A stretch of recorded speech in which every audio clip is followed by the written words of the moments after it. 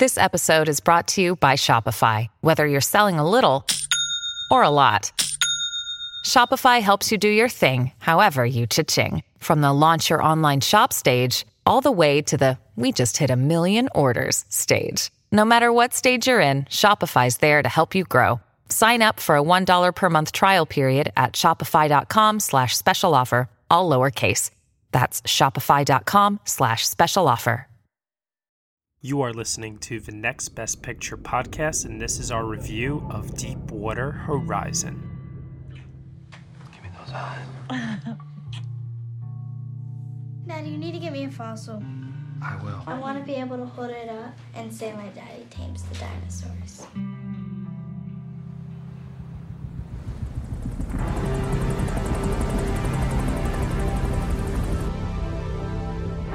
We a big company, millions of moving parts. Hey, how you doing, man? We all work very hard to ensure those moving parts are functioning as a means to very profitable end for all of us. Have it at school? Hey, come close to the computer. Give me those eyes. No! That is a genuine dinosaur tooth. She's gonna flip out. You're a good man, Mike.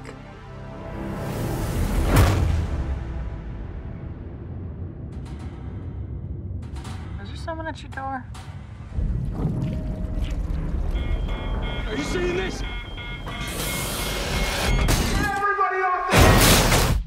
Mike, what is that? Is everything okay?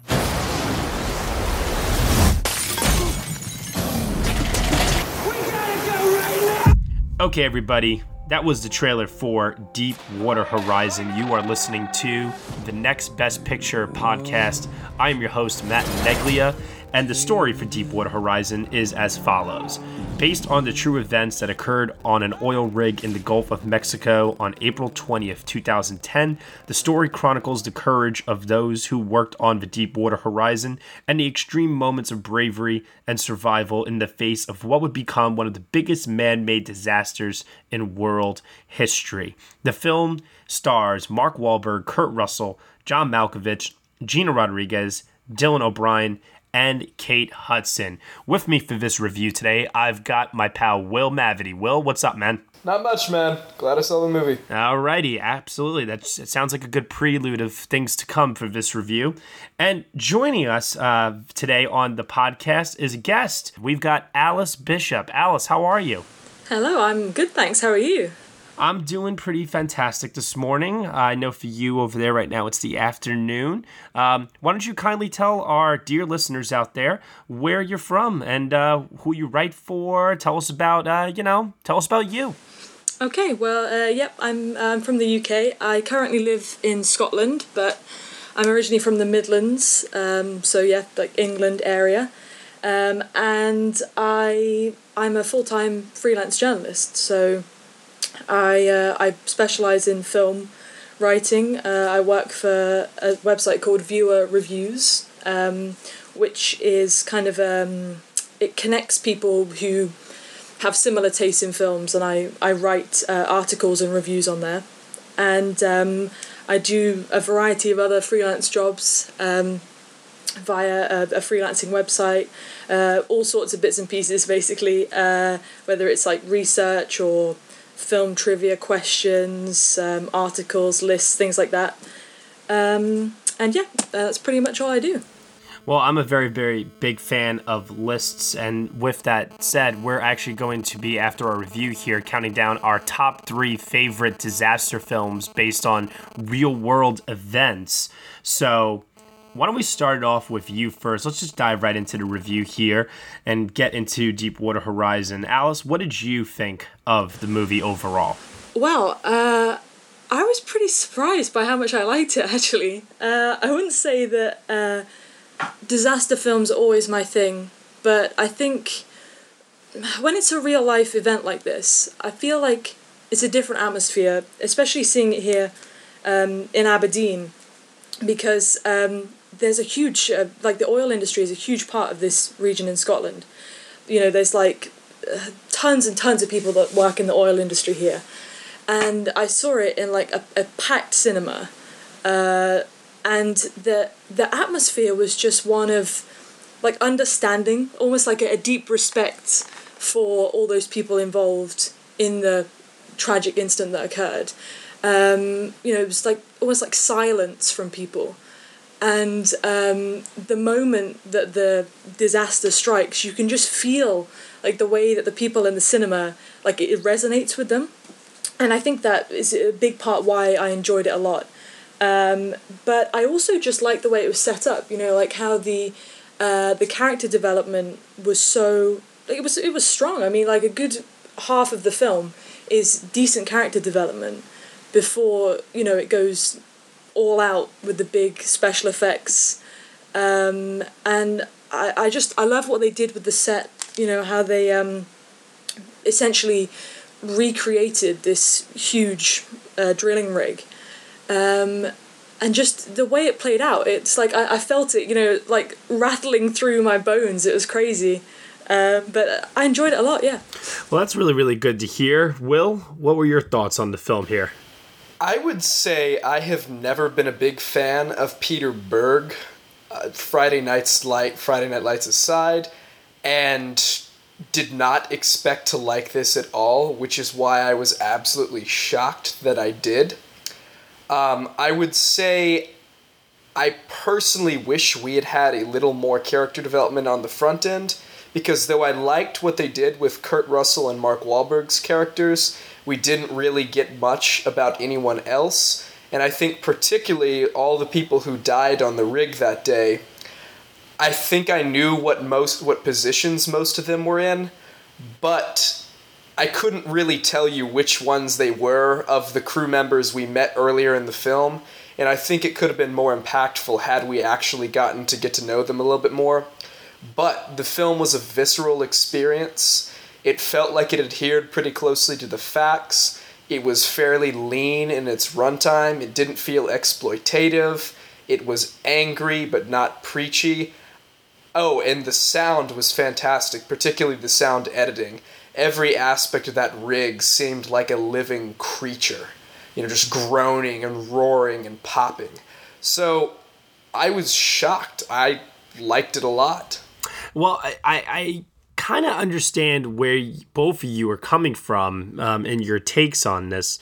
I myself would have been shocked to like this if this film had come out a couple of years ago. And what I mean by that is I feel like I'd already seen this film when I saw Lone Survivor a few years ago, because it's literally the exact same movie. The exact same structure as far as how the story sets up the characters in the beginning before shit hits the fan. You have Mark Wahlberg in the lead. You have Peter Berg depicting a story of heroism and a true life event, and how these guys are all there for each other to save one another's lives. It just felt so like I was watching this, and while I agree with you, Will, that the sound of the movie is phenomenal. I mean, like, really, really good. And Alice, I agree with you too that there is definitely an emotional connection to this film. Certainly my audience was gasping and rooting for these characters to survive, and you could really feel that on a human level while watching this. I still just found myself going, this is it. This is all that it was. And part of that also for me had to do with, Will, you said before the film is very lean. It is. It moves pretty quickly. And it's kind of a detriment to the film, because by the time it gets to the end and it's actually wrapping up and the film is over, I wanted there to be more. There's a whole other aspect to this story about BP trying to save the rig before it actually collapsed into the water, what that meant for the environment. But Peter Berg doesn't do that. Peter Berg instead focuses on the people that were actually on the rig during this disaster. But I don't think he does as good a job as he could have with it, because to your point, Will, you're right in that some characters are set up well, some characters are not. And when things start really do go up in flames, then I also get the sense that I don't really know who some of these people are. I get it. They're nice people. They've got everyday lives and everyday problems, but I didn't really quite connect with as many of them as I was hoping to. And I feel like if there was more time spent on that, and more time also spent on the aftermath, we get this really great aftermath scene with Mark Wahlberg where he's a hit or miss actor, but he really goes for it in this one scene at the tail end of the film here in a hotel room with his wife. But other than those moments there, I was left a little unfulfilled by this film, I guess you could say. Well, it's just interesting what you're saying there, Matt. Did you think that in a way the actors were playing almost like caricatures of certain roles? So Mark Wahlberg was the relatable dad that we're supposed to get behind. Kurt Russell's the steely commander, that everyone's supposed to... But I agree, and I didn't mind that, but I think I can imagine some people not liking that, especially with John Malkovich's character. Yes. Oh, he's such a sniveling weasel. I hated his accent. I know he was going for Cajun. Oh, I wondered about it. His accent was awful. Oh my goodness. It was pretty hysterical. I got over it, I would say, about a minute into it. But in that first minute, when he first opened his mouth, he started talking that very slow troll accent. Some members of my audience were laughing unintentionally at it. And I mean, that's just also because you cast a guy like John Malkovich in the role, who in and of itself is kind of a caricature of himself in many ways, So, I mean, he's a phenomenal actor, don't get me wrong, but John Malkovich, I think the only people that have ever utilized him the way I would love to use Malkovich is Coen Brothers. I thought did Malkovich so well in Burn After Reading. It was so self-aware and so hysterically funny and so dark. Especially after coming off of being John Malkovich. And I know he's got other great roles throughout his career, but he just strikes me as a very overly serious actor that when he plays very serious, it comes off as unintentionally funny unless if the film itself is self-aware. Am I making sense by saying this? I agree with that. Yeah. He, I think his role in Deepwater Horizon, it was interesting. I don't think he was miscast or anything.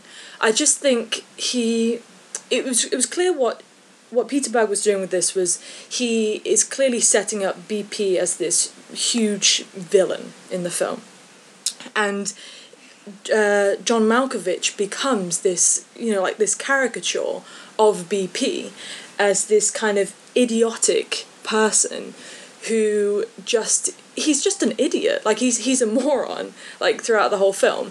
Although I quite like that because maybe it's very traditional to set the film up like that and kind of have your big villain. And maybe some people that were involved in the real life disaster would say that it wasn't necessarily like that. But I think if you're setting up a film like this and you do it quite traditionally, it works quite well. Because you have, your characters in these neat little slots, including someone like Mark Wahlberg, who is this, amazing hero in the film. And in a sense, I think he was trying to maybe be respectful to to the victims of the real life disaster, to the people themselves that sadly died in this horrible accident, rather than trying to maybe have it more morally ambiguous and maybe show the good side of BP, or of maybe that it wasn't that cut and dry, It's more simplistic maybe. And another thing I would point out is I definitely saw a lot of Michael Bayisms here as far as cut and dry black and white goes. The American flag. The flag flapping, yeah. I was like, oh my god. Oh god. Yeah, and then some of the action, as cool as it was a little incoherent. I will say, there were shots, and it did add to an overall effect of disorientation, but there were definitely some moments I could not tell what was going on.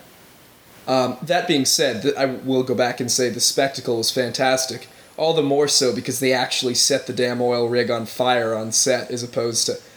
I mean, that's why this thing has a $160 million budget. They literally burned down an oil rig they built, which is insane. It wasn't CGI.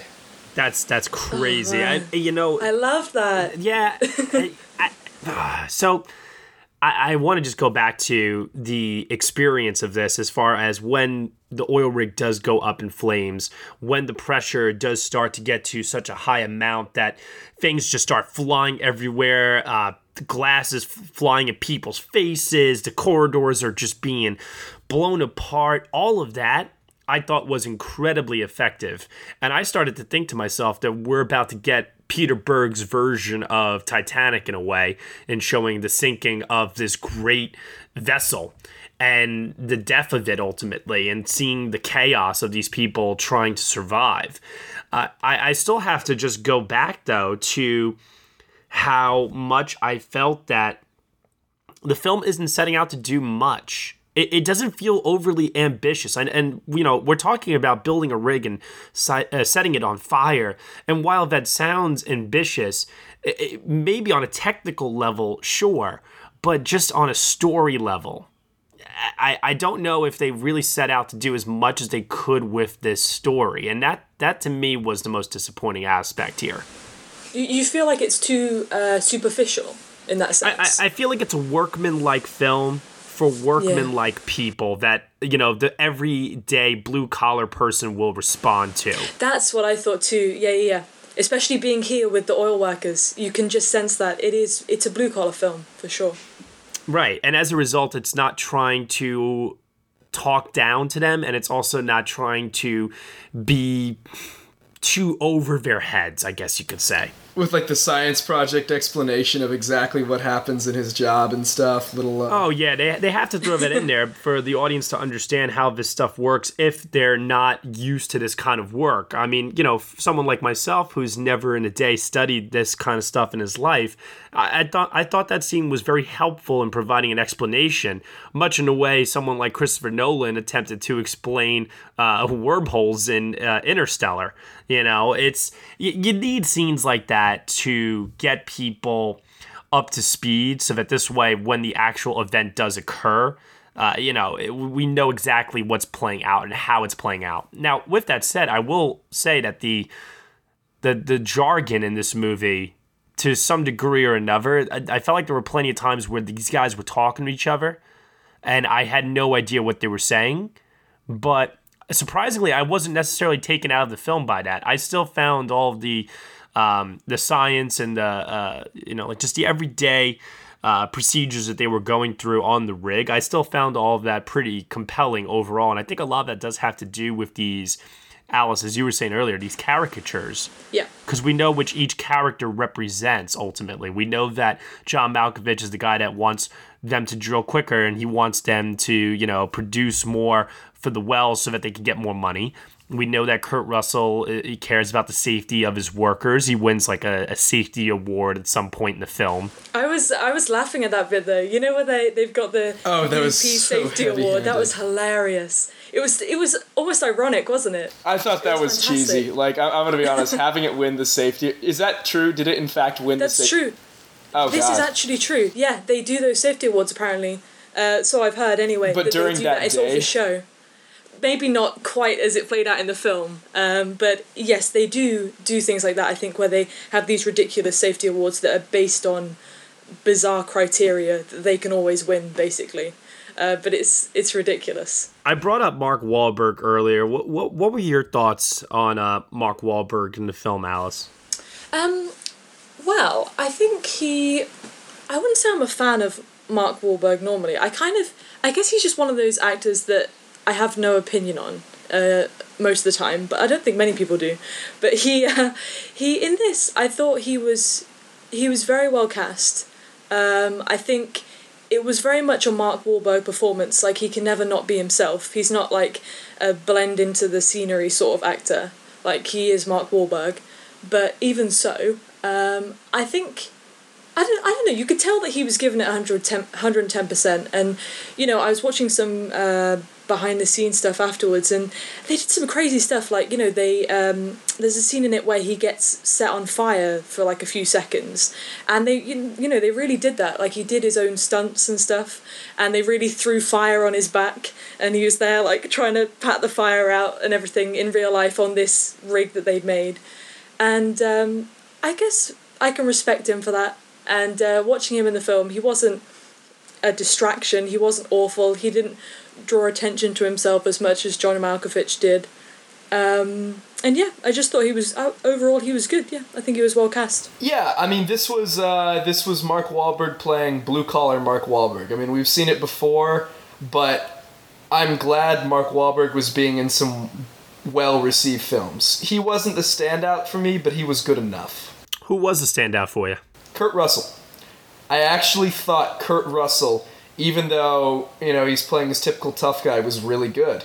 I thought the emotion he was showing there by the end, and particularly on the scene on the rig, the withering stare he gives to John Malkovich, and the tears you can see in his eyes and the quaking in his voice, I thought was really good. I thought it was the sole legitimately very good performance in that film.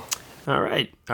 So with that said then, we're going to pass it off to final thoughts and a grade out of 10. So Alice, we'll start with you. Do you have any final thoughts on Deepwater Horizon, and what grade would you give it? Okay, I guess I'd give it a 7 out of 10.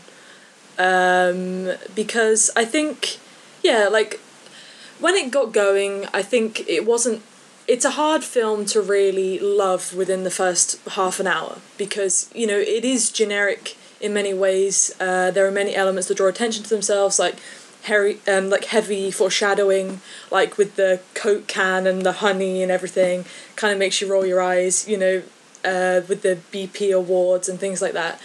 But yeah, I like the fact that even with all the jargon and everything, I totally agree that it's understandable. They summarize things quite nicely in it, all of the different elements. But then, when it reaches its big second half, I think it really comes into its own, and I just thought it was outstanding on a level of pure spectacle. It really took me by surprise. I was pretty much shaking in my seat watching it, which doesn't happen very often, considering how often I see things in the cinema, of all different types of films. But I really, really got into it. So I think, I'd give it a solid 7 out of 10 on a pure level of the spectacle, I think. And Will? I'm also a solid 7 out of 10. Really? Yeah. No, I mean, I had a lot of things I like to nitpick with it, but it was a good experience. I'm going to go with a 7 out of 10. Well, just so that I don't sound like the bad guy here, give me one nitpick you could think of. Oh, I told you. I mean, the Malkovich's accent bothered me. It was on the nose in its opening build-up and stuff. I mean, as you said, it's not exactly... It was okay, so there's kind of cheesy with its explanation of the science fair oil rig, the coincidence of them winning the safety award in the same day. I was like, come on. And I told you the lack of character development was a problem for me. That's what keeps it from being much better. I can nitpick all those things, but I did think it was a pretty thrilling, visceral experience ultimately. And of the fact-based movies this year, I definitely enjoyed it more than a Sully, for example. I will echo that statement. I think I did enjoy it a little bit more than Sully as well. I liked it more than Snowden, even. Yeah, so, I did as well. With that said, though, I have to grade it the same grade I gave those films, and Snowden I rated a little lower, but I have to give it a 6 out of 10 for me. I just feel that watching this movie, it had that same exact formula as Lone Survivor. That knocked it down a few pegs for me. John Malkovich was kind of it just felt off to me. It didn't feel like it was in the right movie. And I did feel that he was miscast as a result. So that knocks it down. You've got this uneven balancing act of the first part of the film where you're introducing us to these characters, and then the second half of the movie where the rig goes up in flames and then they're trying to survive. But then once they all get off, spoiler alert, not really, it's a true story. And I also want to say all of them either, never spoiler alert. It's like a movie just ends at that point. It ends, it's over, and you're left there with the text coming up on the screen as per usual with these films, and it's like, oh, okay. I just felt like there should have been more to this, and I felt like the people that did tragically die maybe deserved a little bit more as far as the fallout, the explanation behind why this truly did happen. I mean, if it happened as depicted in the film, fine. But I feel like there was just more to this story overall. So I'm giving it a 6 out of 10 overall. I'm still positive on the film. I just have a little bit more to complain about is really what it comes down to here. So with that said, we're going to now talk about what are our top 3 favorite disaster films based on true life events.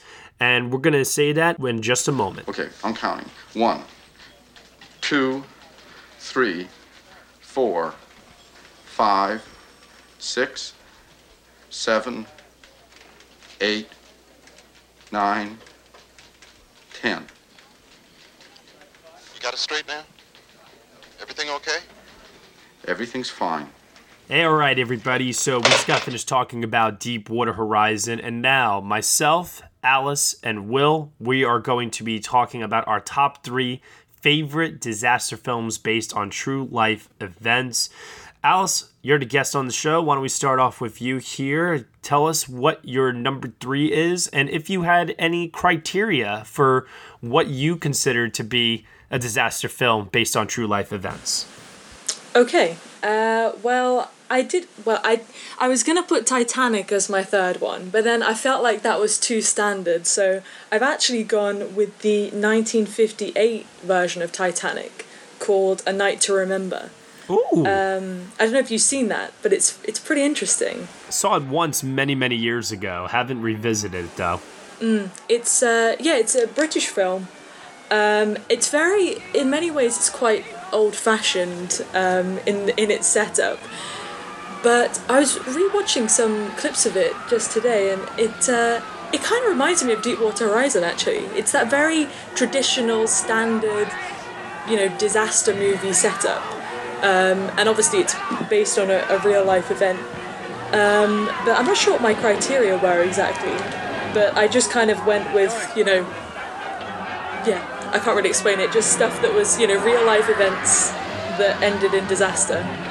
So I picked this one as my third because I remember seeing it like quite a few years ago. Obviously, by this point, I'd seen the 90s version of Titanic like a billion times, and I knew that inside out. But when I saw A Night to Remember, I just remember thinking it was kind of nice to see a version that wasn't a romance, because like I love Titanic, and I like that it has the romance element to it, but in some ways it takes away from the disaster itself, or it turns it into something else. Whereas A Night to Remember is much more straight to the point. It's about it's more of an ensemble piece. It's about how it affected numerous groups of people, and it's got all those small elements in, like the musicians that were playing as the ship was sinking, and the scrabbling for the lifeboats and everything, and I enjoy it a lot. And in fact it reminds me, I actually saw years ago, there was, I think it was when my grandma bought a new DVD player or something, there was this free test DVD that came with her machine, and it was like a cartoon version of Titanic. And I just remember, because it was made for kids, right at the end when they all get to the lifeboats and everything, everyone survives in the film because it was made for kids. And I just remember laughing at this as a 10-year-old and just thinking, oh my goodness, what an awful way to tell the story. Oh my gosh. I mentioned that. I have no idea what this version was called or anything. It was ridiculous. It was terrible. But I mentioned that because in A Night to Remember, it's much more tragic and much more in keeping with the right tone and the way to tell that story. So yeah, that's my number 3. Awesome. Will, criteria, and what do you have for your number 3? Criteria, I think disasters can even be small disasters as long as they affect kind of an ensemble group of people. And yeah, I can't really give you a specific on what constitutes disaster. But for example, I'm going to put a movie that surprised me with just how enjoyable it was. Tony Scott's final film, I believe, Unstoppable, which on some definition is a disaster film. Take off right now, we get back on the main, we can chase it down in reverse. Chase, whoa, wait a minute. The only way to stop that kind of power, grab it by the tail, boom, gun in the opposite We direction. can't just chase that. If it goes down, we're gonna be a wreck on a wreck. Doesn't matter. There's a good chance the derailleur won't work. It's called a derailleur, for Christ's sake. That's what they do. That size, going that fast, it'll vaporize anything that gets in its way. They wouldn't use it if they didn't. They're wrong, all right? They're wrong. Are you in or are you out? Okay, you want to get yourself killed, you do it alone. Wait! If you're right and that derailleur fails, what are the odds it makes it to Stanton? You saw the train. What do you think? It's not a deep film, but it's just a lot of fun, and it's a thrill ride. Like Deepwater Horizon, it's got a fantastic sound mix. It's got fun chemistry between Chris Pine and Denzel, and it's just, I don't know. I did a little research, and they definitely took some liberties on that plot-wise, but I can't get over what an enjoyable, unpretentious thrill ride it was, while simultaneously being fairly respectful to the real life. Not tragedy. Tragedy was averted, but disaster. I would say that what makes that film is its pacing. That film moves so well. So well edited, yeah. It is just a thrill ride. And the stakes feel very real, and Tony Scott does not lose sight of that in that film. I remember walking out of the theater and not being disappointed by that movie at all. I don't really remember it all that well. It's funny and ironic. A train just went by me just now. But it's a film that, you're right, Will, it's not a deep film by any means, but for what it was when it came out, it's a very enjoyable film for sure. For me, criteria, honestly, it was kind of like yours, Will. I just looked at, it didn't have to be situations where somebody tragically died or anything like that. This wasn't a list of tragedies. It was just simply a disaster, and whether it was avoided or if it was something that was not able to be avoided and had to just simply be survived. That's what was my criteria for this. And I also didn't want to necessarily pick the obvious choices, but unfortunately, 2 of my 3 are fairly obvious. And that's going to start me off with my number 3 here, and that is Ron Howard's film Apollo 13. This is Houston. Say again, please. Houston, we have a problem. We have a main bus B undervolt. We've got a lot of thruster activity here, Houston. It just went offline. Oh, there's another master alarm, Houston. I'm checking the quad. Christ, that was no repress valve. Maybe it's in quad C. We've got a computer restart. I'm going to reconfigure the RCS. We've got a Where pins these things light. fire doesn't make any sense. We've got multiple caution and warning, Houston. We've got a reset and restart. All right, I'm going to SDS. Apollo 13 is a film that, back when it came out in 1995, I mean, nobody had really ever seen a space film kind of like this. I feel very much like, I mean, obviously there have been space films before, but the level of detail that went into this film as far as the science goes and the way that Ron Howard portrays these men in space with the clock ticking for their lives, the tension just felt so real. And it won 2 Oscars for Best Film Editing and for its sound. And one thing that I really appreciate about this movie is how this disaster brought so many different parties together, and how you can see everybody utilizing all of their talents and all of their strengths to save these men. It was just it's one of those really, really good feel-good movies, what it comes down to, because it celebrates the people that are on the ground. That also, too, you got to give credit where credit's due here. They didn't have modern technology like we have today. It's unbelievable to see how much work these people have to go through to just even solve some of the tiniest and also some of the biggest problems. Cast is awesome all around. Tom Hanks, you got to mention Ed Harris, Kevin Bacon, Bill Paxton, Gary Sinise, man. I miss Gary Sinise. I want to see him in more stuff, damn it. But Apollo 13 is definitely a lot of fun, and with a really terrific score by the late James Horner. I really, really, really appreciate this film a lot. So that would be my number 3 here. Alice, what do you got in number 2?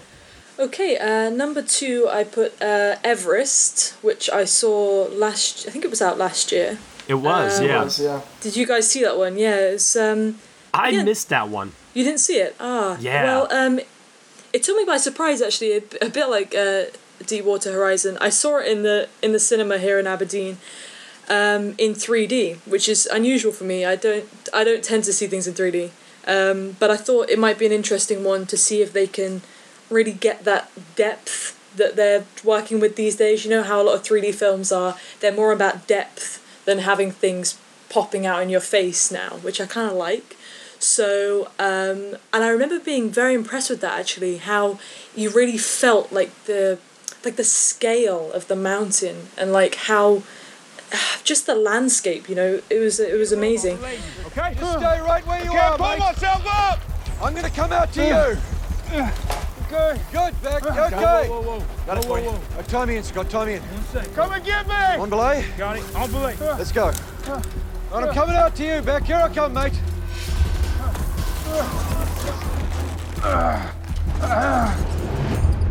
Nice and easy. You're tied in, Nate.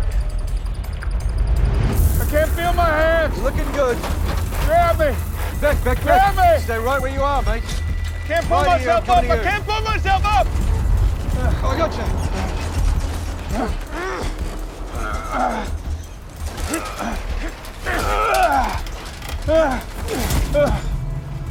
You okay? There's no guarantees to the summit. I get it. But to get killed because I'm waiting in line like I'm in freaking Walmart. And the story was, I think it was a story that took place, I don't know if it was in the 1980s or something. It was 1980s. 96, I think. Oh, okay, right. Yeah, it was in. Where was it? Sorry, yeah, March 96. It says here, so I think that's right. And yeah, it's another one where I guess maybe I just like films about people suffering, but this one was people really suffering. I mean, you've got it's a cast of like Josh Brolin, Jake Gyllenhaal, Jason Clarke, and they end up in a snowstorm on this mountain, and it's just, you can just feel like them freezing to death. Basically, it's horrible. I remember just feeling like my limbs were going numb, you know, watching these poor guys stuck on this mountain.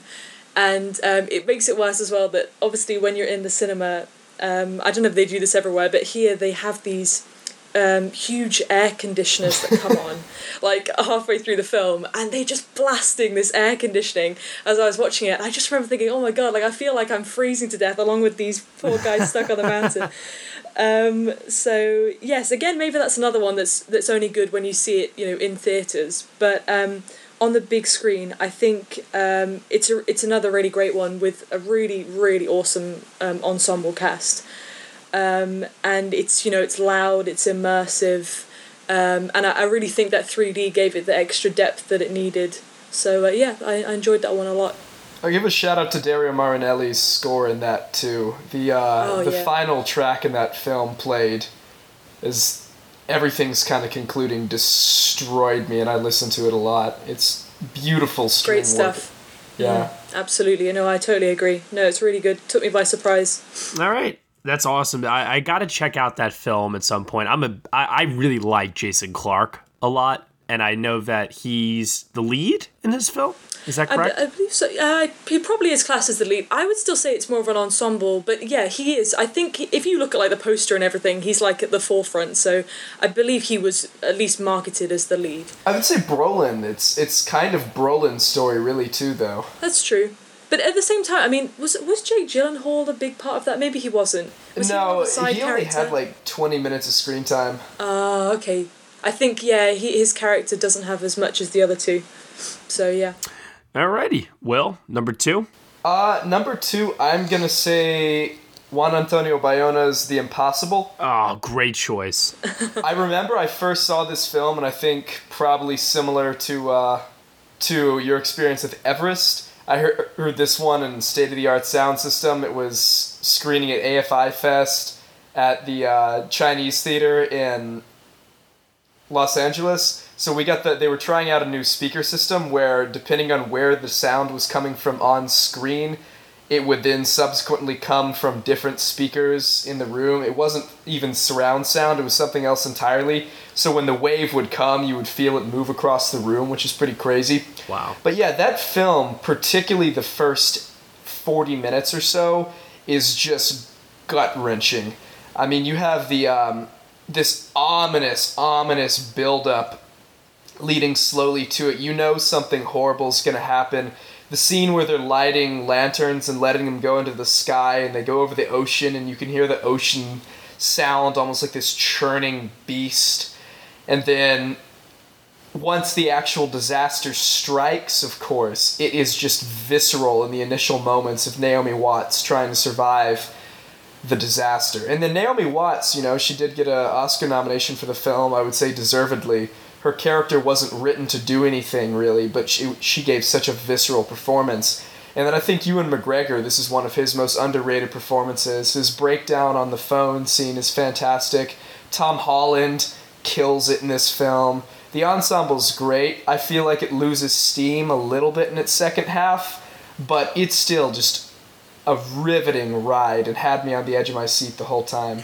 Yeah, I really, really like this film. Some of the makeup work in this movie, too, to showcase the wounds and just the effects of the disaster on the victims is some of the most harrowing, realistic, and just uncomfortable to watch makeup I've ever seen on film before. I also have to agree that the performances are just outstanding all around. I'm really, really excited to see A Monster Calls, which is his newest film that he has coming out this year. Good pick all around there. I really, really, really enjoyed this film. For my number 2, I was saying before that I have 2 obvious picks and 1 not so obvious pick. So I'm going to now list the not so obvious pick. I'm not even sure if you guys have ever seen this one before, but I'll be very pleasantly surprised if you have. There is a film in 1951 written, directed by the great Billy Wilder. It's called Ace in the Hole, starring Kirk Douglas. Yes. Has anyone seen this? I've seen it. Yeah. Oh, yes. Yes. Great stuff. Oh, so this is based on 1925, just a crazy media frenzy about these rescue attempts that were unfortunately unsuccessful. When this explorer, his name was Floyd Collins, he was trapped in a cave in central Kentucky. And the film follows Kirk Douglas's character. He's a journalist who is ultimately prolonging the rescue attempts so that this way he can ride this story out and get a big job and a big payday. And it's such a dark film. Oh my God, is it so dark? It's so cynical. And I absolutely was just smacked across the face by this film when I first saw it, because if you've ever seen any of Billy Wilder's other work, I mean, whether it be like The Lost Weekend or Sunset Boulevard, I would put it up there with one of his best efforts, even just as far as the writing goes. Some of the writing on this is, it holds up to today. This could be, in my opinion, remade today with the exact same script, and it wouldn't miss a beat at all. In fact, release this film back in theaters, Fathom Events. I will gladly pay money to go watch this movie again. Kirk Douglas, in my opinion, gives one of his all-time best performances here as this selfish reporter who's putting the life of this man underneath his own ambition. It is just so expertly well executed here. And it does bother you a little. Not enough to stop me. I'm on my way, and if it takes a deal with the crooked sheriff, that's all right with me. And if I have to fancy it up with an Indian curse and a broken-hearted wife for Leo, that's all right, too. Not with me, it isn't. And not with a lot of others in this business. Phony, below-the-belt journalism, that's what it is. Not below the belt, right in the gut, Mr. Boot. Human interest. You heard me, phony. For all I know, there isn't even a Leo down there. Yes, there is. Tatum made sure of that. Look, I've waited a long time for my turn at bat. Now that they've pitched me a fat one, I'm gonna smack it right out of the ballpark. I cannot praise this film enough. Alice, I'm so happy that you've seen this one. No, absolutely. I've seen a ton of Billy Wilder films. I just think he's so ahead of his time. Like that level of cynicism that he has, like in some of these films, is just fantastic, you know. And like you say, they play as well today as they did, you know, back in the 50s and back in the 60s. Like they're just, you know, they're just timeless. And I think, my favourite Billy Wilder film is still The Apartment. But I think, yeah, in terms of this particular topic, I think Ace in the Hole is a fantastic choice. And you're making me want to rewatch that because I haven't seen it in a couple of years now, and I really, really enjoyed it when I saw it.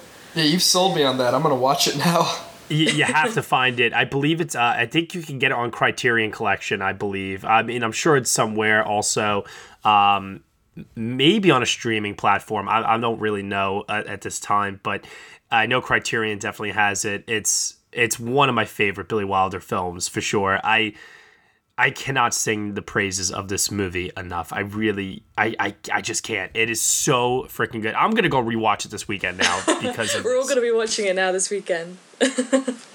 Good recommendation.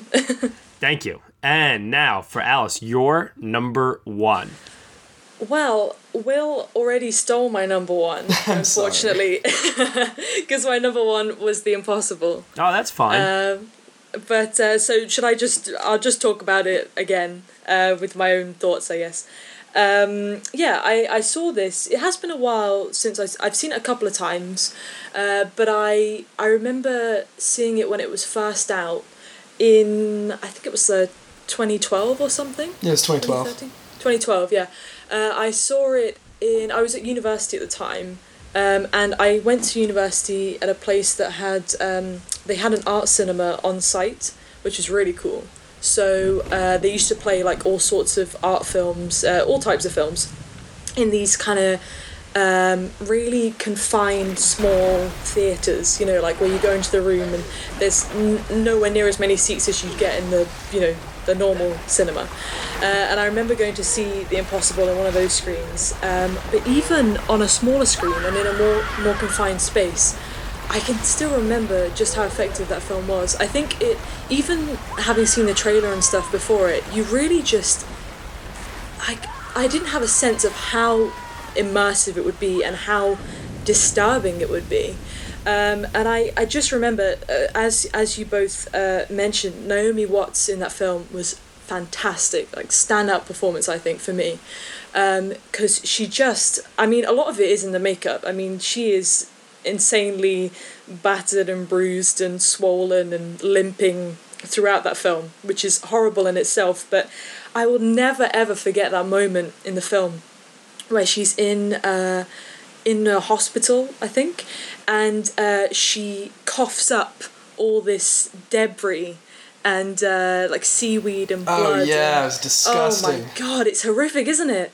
Like, I'll never forget that. And whenever I think about this film, I always think about that scene and how disturbing it was when I saw it, and you know, the gasps from people in the audience because it just kind of comes out of nowhere. And yeah, she just kind of, I believe she's next to another woman who starts getting sick, and then she starts throwing up this blood and all this awful stuff kind of comes out of her mouth. And I just remember thinking, like, for me personally, that really put it into perspective, what it was like to be in something like a tsunami, you know, where you're just hit with that great force and you go flying like that and you just end up with all this disgusting debris and stuff just going in your mouth and getting lodged in your throat and stuff. And I just remember thinking, oh my god, like, that is just the worst thing. I can't even imagine what it's like, you know, to go through that. I feel so sick right now. Sorry. Oh my goodness. Too much description. So, yeah, I think for me it is, it's a little bit sappy, but I can get over that. And I think films of that kind are always a little bit sappy because that's how they try and, you know, convey what it's like to go through such emotional turmoil like that during a disaster. So, yeah, that's my number one choice. Alrighty, and Will, what do you have in number one? So I don't know if it fits necessarily the definition of a disaster film, but I would argue it does, although it's handled extremely respectfully. Paul Greengrass's United 93. Oh, wow. This is... Yeah, so it's... when you were criticizing kind of the setup of Deepwater Horizon, I thought it was interesting because although, unlike Lone Survivor and Deepwater Horizon, United 93 doesn't choose one single character to particularly emphasize, it is kind of the same setup and then here is what happened. But that film, you know, it is so docudrama-like. Oh god, it hits you hard. You don't really get to know any of the people that well, but at the same time, they all feel like real people, which I thought was so cool. And it just does admittedly feel triumphant by the end, and then just the silent cut to black when the film concludes is just... I saw that movie for the first time when I was young, I think back in 2006 when it came out, and it just punched me in the gut because it was so soon after 9/11. And it still, I've rewatched it since then, fails to hit me every time. And so that's one, both for Greengrass's, you know, raw, on-the-ground, handheld direction. I think that's his best direction he's ever had, even maybe more than Bourne Ultimatum. Because of that, and because the film's wonderful editing back and forth from the control tower, and the raw emotional punch it packs, I have to go with that. This film is a film that I've seen once, and I still to this day have not been able to bring myself to watch it again because the ending to this film hit me, like you said, Will, on such a deep emotional level that I don't know if I can quite possibly go back to that feeling again, knowing full well what it has in store for me. I too saw it, I believe, not in 2006, but I think I saw it in like 2008 or 9, and it's all these years later, maybe one day I'll have the courage to watch this film again. It's so realistic in its depiction, and it's a testament to Paul Greengrass's direction of this movie, which he was nominated for actually the Oscar for Best Directing, wholly deserved here, because the way that he depicts these events, portrays these people that were in this situation. You're right. It feels like it's something. It feels like we are actually there at the time of the event itself, and that I think is the most harrowing aspect of this film. A really, really, really inspiring choice as number one. Did you guys both think that it was? I don't know. I like to hear your opinion, as you're obviously both Americans. Did you guys think it was a respectful way to depict that? Because I did. But I obviously watched it as an outsider, to some extent. Absolutely. You think it was the first real, like, respectful 9/11 film? 100%. Yes, very much so. That's and I mean, yeah. It had the support of... I mean, the people who were in the control tower that day played themselves, and a lot of the cast members were real family members of people who died on the plane that day. I think it was handled extremely well, so... Yeah, Greengrass, from what I understand, got the cooperation of all the families involved for the making of the film. So, it's a very underrated movie when you look back. Actually, I don't think a lot of people are willing so much to talk about it because of how it actually makes them feel. But it is one of the most moving films I've ever seen, hands down. And now I'm going to reveal my number one, which is totally like the exact opposite of what Will has chosen here, what you have chosen as the impossible. You guys both chose very visceral, very immersive films, and so is this film, but it's not as good of a film. But I have to place it at number one just for the sheer spectacle alone, and that is the second half of Titanic, not the first half, just the second half. Like, what James Cameron is able to do with Titanic, still to this day, is one of the most all-comprehensive, biggest in terms of scale I've ever seen. And you know how they talk about, oh, they just don't make them like this anymore? They really, really don't make them like this anymore. And a lot of that just has to do with the way that the Hollywood system is set out today, as far as like when we get 3-hour films now, we don't get 3-hour films on this scale. We used to get them back in the golden age of Hollywood, it seemed like, all the time with these epic films like Lawrence of Arabia. But, think about, other than like the Lord of the Rings movie trilogy, there's not been that many films that match Titanic in terms of just its sheer scale and size and for what it actually set out to accomplish. And I got to give credit to James Cameron. If you watch like the behind the scenes documentaries on the making of the film, he was very, very respectful to getting it as right as he possibly could as far as how the ship itself actually sank. And I have to admire him for portraying that. And I think that as a result, that second half of that film, from the time it hits that iceberg till the end of the movie itself, they could release the film, Titanic Volume 1, Titanic Volume 2, Quentin Tarantino style, and Volume 2 would be one of the best movies ever made. With the combination of both parts, though, and its 3-hour runtime, Titanic is an uneven film, for sure. There's definitely some problems with its screenplay and the way that Cameron kind of forces a lot of the situations with the characters, but that final sinking sequence is perfect to me in almost every single conceivable way. So, do you guys agree? Do you guys disagree with that? What do you guys think about Titanic? Oh, yeah. Oh, my God. The final hour and a half gets a little shorter than that. But, yeah, it's unbelievable. And the set design in that is so spectacular. I don't know if it deserved all 11 of those Oscars, but it did not deserve anything. It's a bit excessive, isn't it? yeah, exactly. It is a bit excessive, but I mean, it definitely deserved a lot of those, that's for sure. Like that production too, it was like when Avatar came out and became another success, although one that was not nearly as influential. Everyone thought both of those films would tank, and they always doubted Cameron. And the fact that he managed to make huge successes out of both of them. And like Titanic, he and the crew got poisoned with PCP on the set, and he literally just vomited it up and then kept filming. People said his eyes were bloodshot and it was terrifying. Like, what? Oh my gosh. It's such an impressive achievement. Interesting you mentioned Avatar, because I think you see a difference in James Cameron with both of those, though. I think back in, when you watch Titanic, it still feels more raw and more like he still wasn't sure what he was doing, or he was taking some risks with it and he was just kind of seeing where it would go. Whereas with Avatar, I wasn't a fan of that film at all. I just felt like it was so calculated, like he was kind of drunk off this power that he had in the industry, where he was like, I know what I'm doing. He thinks that he's got these amazing themes that he's working with, and it just felt more big-headed to me. I think Titanic is just more raw, Titanic's more genuine. a better film, too, for sure. Absolutely, yeah, I totally agree. It's much better. Alrighty. So I want to thank everybody for listening. Those were our top 3 favorite disaster films based on true life events.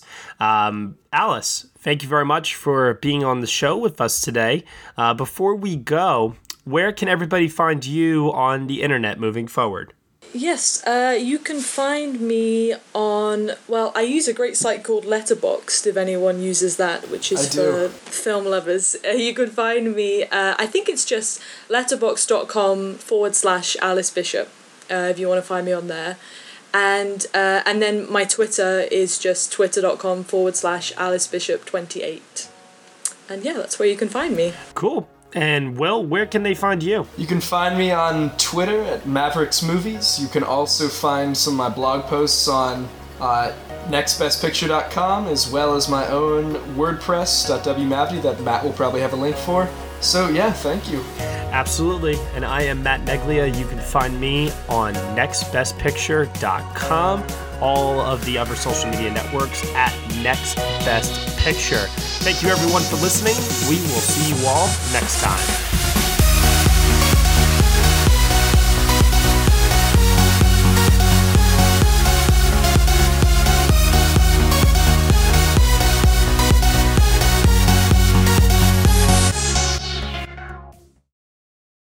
Protect your dream home with American Family Insurance. And you can weather any storm. You'll also save up to 25% by bundling home, auto, and life. American Family Insurance. Get a quote. Find an agent at amfam.com. Products not available in every state. Discounts may not apply to all coverages on an auto or home policy. Discounts do not apply to life insurance policies. Visit amfam.com to learn how discounts may apply to you. American Family Mutual Insurance Company, SI, and its operating companies, American Family Life Insurance Company, 6000 American Parkway, Madison, Wisconsin.